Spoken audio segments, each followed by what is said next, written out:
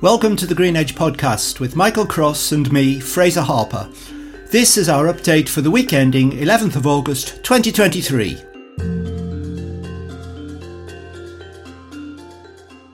This week, the Green Edge has turned yellow.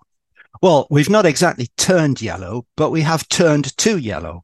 That's Yellow Interiors, to be precise, a commercial interiors design house run by Alison John and Joe Bowler down there near Southampton. Now, when we talked to Joe a week or two back, she told us about Yellow's range of services, all the way from concept to completion, taking in space planning, detailed design and project management.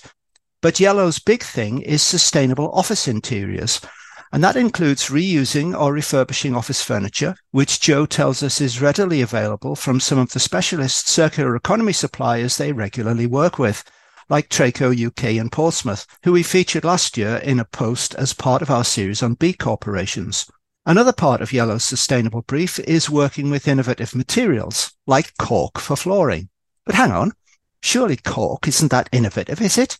Some of the contractors who fit Yellow's designs seem to think it is. Let's hear from Joe Bowler on the subject.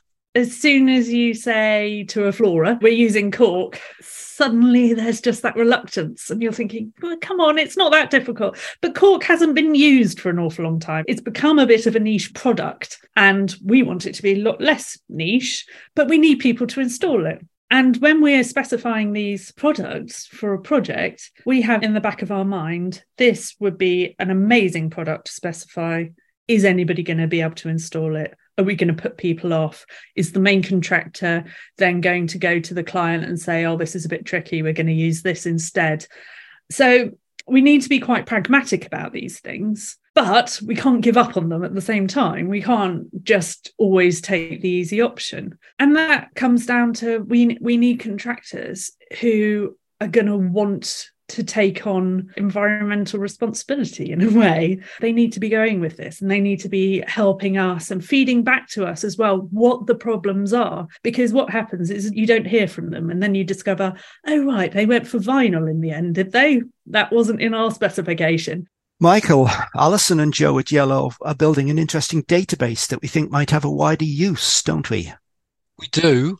And I think the use is in partially around the education of designers, all types of designers, having to have much greater material knowledge.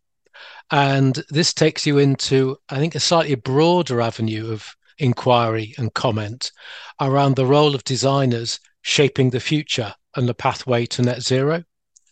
In that it's the designers who decide what materials, how they're going to be used and their source, and also how they're going to be put together.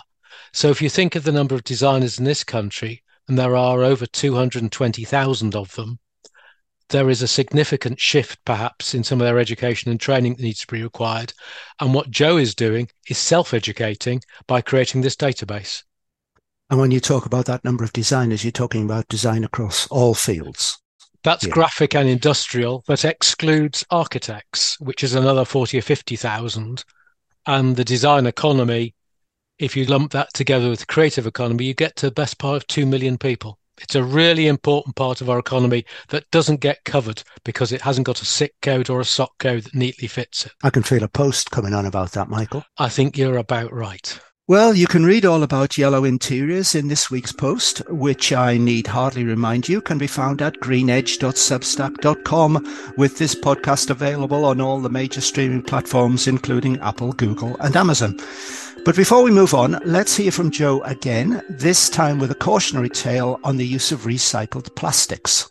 We attended a plastics conference at Portsmouth University. It was phenomenal, and a lot of it flew straight over my head and a lot of it sunk in and made me really reassess what we are doing. Things like the microplastics in fabric. And I still want to know more. I understand, obviously, with our clothing, and that's going through the washing machine, microplastics, the fibres from that. But we started specifying upholstery fabric that was recycled plastic bottles.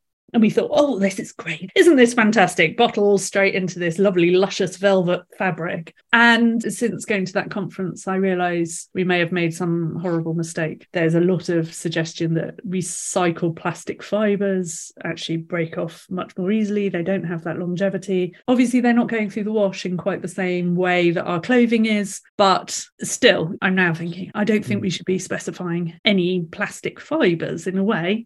It's difficult because you have the healthcare sector for easy clean, for the hygiene elements. A lot of that is all about plastic fibres. I do understand that. But now, where relevant, we're specifying 100% wool. Just as a matter of interest, 100% wool upholstery fabric doesn't need to have any fire retardancy added to it. It's got natural fire retardancy. So I love this idea that we're creating these plastic fabrics and then we need to add things so they don't burst into flames. And you're thinking, why weren't we just using wool in the first place? Obviously, there are concerns with sort of vegan animal welfare or that kind of thing, but generally, British wool is a byproduct of the meat industry. If we all stop eating meat, then let's eat this. But, you know, as there's spare wool going, use it.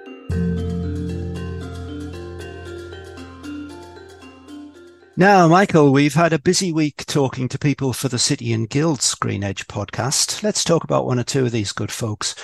Let's start with our friend Professor David Ray up there at Edinburgh University. Yes, I think Dave, well, we spoke for an hour, but two powerful points came to me. One was a piece around the net number of new jobs arising from net zero. And he was putting it in a range coming from work from the Climate Change Committee between 135,000 and 725,000 could be the net new jobs total. And the key point here is the 135 is sort of given. The discretionary bit of over 600,000 other jobs really depends on consistent major policy initiatives to really drive us down that path. The second big point that came out from that discussion for us was around the number of jobs that will be impacted by the move to net zero. Now, Dave was quoting again from work he'd been doing with the Climate Change Committee, and about a fifth of jobs in the economy will be directly impacted, and about another fifth are enabling jobs. That is 12 million people, probably around that sort of number. So it's a lot of people. So the scale of this is huge. And I'm not sure if that's fully grasped by some people who talk about the impact on the labour market. We tend to hone in on individual skills around heat pumps, EVs, and et cetera, et cetera. And someone else we were introduced to a little while back is David Warnes, who is principal at Chelmsford College in Essex. Yes, well, David is proving to be a bit of a powerhouse, like building on his work from West London College in pushing ahead and building on what had already been achieved at Chelmsford, but also across Essex. And again, in a lengthy conversation with David, 3 points came up. He made many, but around the barriers to doing more and having a greater impact.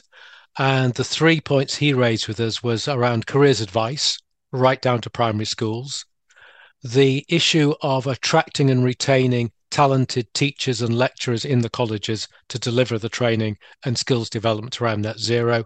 And the final point, and this ties in very much with Dave Ray, the whole need for market certainty so they can plan a path towards the future. Their ability of a local college to take risk is close to zero. It has to have some certainty. And this is where it is looking to government and business, and particular government, to chart that path over the next 4 to 5 years and beyond. And we'll be incorporating nuggets from both Dave and David in the upcoming City and Guilds Green Edge podcasts. Now, Michael, I know you're a fount of knowledge when it comes to all things green, so I'd like to ask a little advice, if I may. The thing is, I'm thinking about my next staycation, and I have a bit of a quandary about where to go. You see, I'm thinking I might hire a nice EV for a day or two, but I'm going to need somewhere that has plenty of electricians to fit all those charging points and come and fix the thing if it breaks down. I know you've been looking at some figures recently from our friends at the Electrical Contractors Association. Where might you recommend? Well, you've got quite a wide choice if you look at the ratio of electricians to the overall population. You know, Essex, for example, comes third in the UK. But if you want to go to the Everest of electricians in this country, it would be Dorset. Dorset has more electricians per head of population than anywhere else. It's one electrician to 150 people in the population. So make your way down to the south coast and sunny Weymouth, perhaps. Right, Weymouth then. Endorse it? Here on The Green Edge, we most certainly do. Thank you for listening to this Green Edge podcast. This podcast series accompanies the Green Edge newsletter, to which you can subscribe at greenedge.substack.com. The Green Edge is produced by Blue Mirror Insights.